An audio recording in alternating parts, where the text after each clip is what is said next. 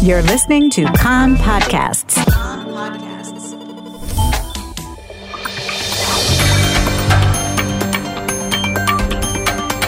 You are listening to the English language news of Kan, the Israeli Public Broadcasting Corporation. Good afternoon. It's 2 p.m. in Israel, Thursday, August the 31st, 2023. This is Nomi Segal with the top news at this hour. An Israeli was killed and 5 other people were wounded, among them IDF soldiers, in a truck ramming attack by the Maccabim crossing near the central city of Modi'in this morning. Among the 5 injured, 1 person sustained serious injuries, the rest light. The terrorist, a 41-year-old Palestinian with a permit to work in Israel, was driving a commercial vehicle with Israeli plates on the road 443 toward Jerusalem when he spotted a group of off-duty soldiers walking along the other side of the road toward a bus stop. The terrorist made a U-turn shortly before the Maccabim crossing and rammed into them near a food stand. He then fled the scene, striking a private vehicle and driving toward the Hashmonaim checkpoint, some 14 kilometers away, where security forces who had been updated on the attack and given a description of the vehicle shot and killed the attacker.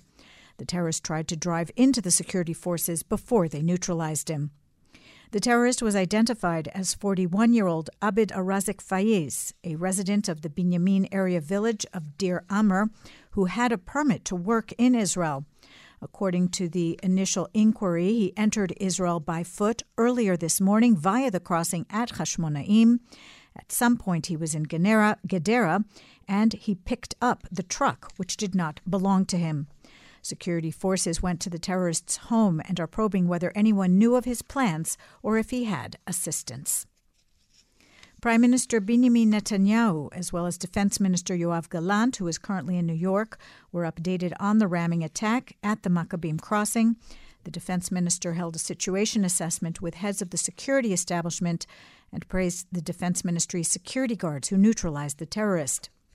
Finance Minister Bezalel Smotrich, who serves as a minister in the Defense Ministry, went to the site of the attack and declared that Israel will fight with all its strength against terror, including the network that supports and dispatches the terrorists. This morning's attack came after an IDF officer and 3 soldiers were injured, one of them moderately, when an explosive detonated beside them as they were escorting hundreds of Jewish worshippers to Joseph's tomb in Nablus last night. The remote-controlled device was planted along a road used for securing the pilgrims and not along the route to bring them into the compound. The military wing of Islamic Jihad claimed responsibility for the attack. Earlier last night in Jerusalem, an Israeli man in his 20s was moderately wounded in a stabbing attack by the Shiftei Yisrael light rail station. The assailant, a 14-year-old Arab resident of Bet Hanina, was shot and killed by a border police guard. Iran claims that it thwarted an Israeli attempt to insert defective parts in its missiles. The Iranian Defense Ministry said that its intelligence unit carried out a highly complex operation that thwarted a sabotage plot targeting Iran's missile, aviation, and aerospace military program. An Iranian source told Al Mayadeen that the Zionist entity sustained a resounding failure. The IDF military court in Salem has given a life sentence plus 26 years to terrorist Ahmed Kunvea of Jenin, who was part of the terror cell that murdered Rabbi Raziel Shevach in a drive-by shooting attack near Chavat Gilad 5 years ago. The court also ordered the payment of 1.5 million shekels damages to the family. Education Minister Yoav Kish and the chair of the Secondary School Teachers Union, Ron Erez, were due to meet to determine another meeting between Treasury and teacher representatives, this in a bid to avert a high school teachers' strike tomorrow, the start of the new school year. A Kan reporter says negotiations were suspended last night, even though the Treasury had agreed to raise teacher wages by some 2,000 shekels. Outstanding issues, enrichment savings, and length of the new wage agreement.